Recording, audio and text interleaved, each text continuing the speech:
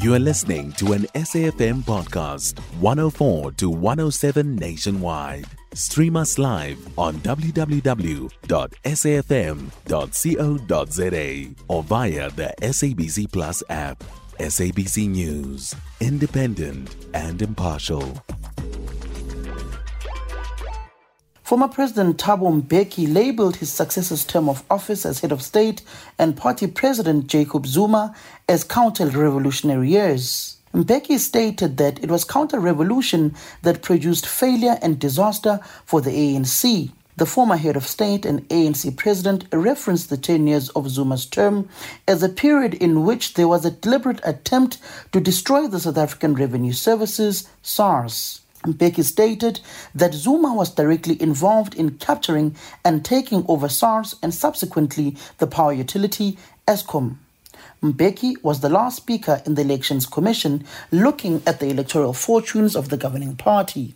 He further stated that Zuma took over the process of the destruction alongside Tom Moyane, aggressively so. The former head of state says that this has immensely contributed in the bad narrative the ANC government suffers today. An ANC-NEC member speaking to the SABC says that Mbeki based his assertions on the Nugent and State Capture Commission of Inquiry reports. The NEC member further states that Mbeki says there was a deliberate decision to destroy SARS.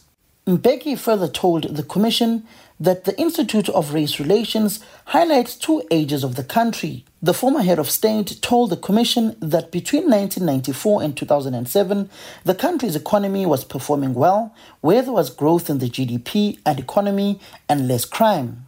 Mbeki further told the commission that from 2008 to date, things are dramatically the opposite of when the economy was growing. An ANC-NEC member believes that Mbeki was basically telling them that things were looking good and South Africa was on a growth path. Samkele Maseko, SABC News, Boksburg. You can find SAFM Current Affairs on 104 to 107 nationwide. Our podcasts are available for download on all our digital platforms. SAFM, leading the conversation.